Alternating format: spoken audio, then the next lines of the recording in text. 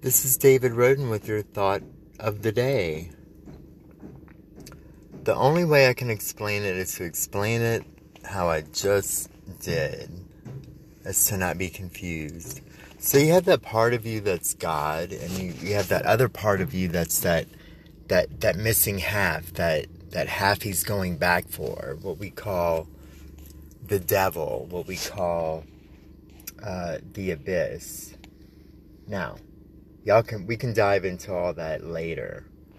But then there's also that third part, that flesh part, that vessel part, that our spirit's in our vessel, our soul's in our vessel, and the soul is driving the spirit, which is all one. We can fathom that, right? And it's driving our vessel, our temptation, Even the spirit has temptation. I was once asked,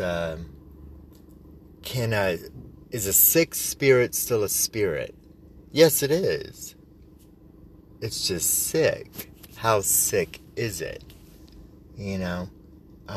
This month is National Suicide Awareness Month, I believe. And a lot's going to come up. A lot is going to come up. Not to mention it's almost Halloween. So we have a celebratory holiday coinciding with a recognizable, a day that everybody can't help but recognize, whether you celebrate Halloween or not, you're celebrating it. I proposed a long time ago, let's have Halloween, Christmas, and all that every day. That's like going to church for 1 hour and then you come out and you're speeding through the Popeye's chicken line for some football and chicken. Notice how I ordered that. That's still church to me, but what I'm saying is awareness should be all the time. And the part we struggle with, and I just totally went off on a tangent here, but it's a good tangent. The part we struggle with is, what about those times where we really want it to be just about us and nobody else?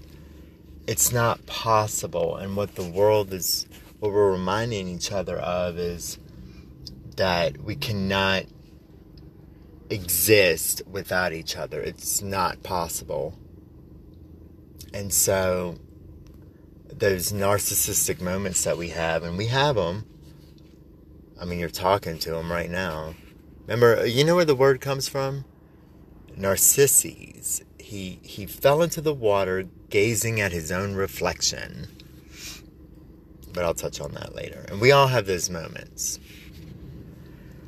And the point is coexisting. You notice that there's a dash in that word.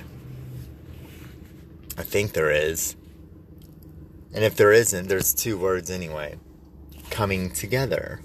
You have two singular things coming together.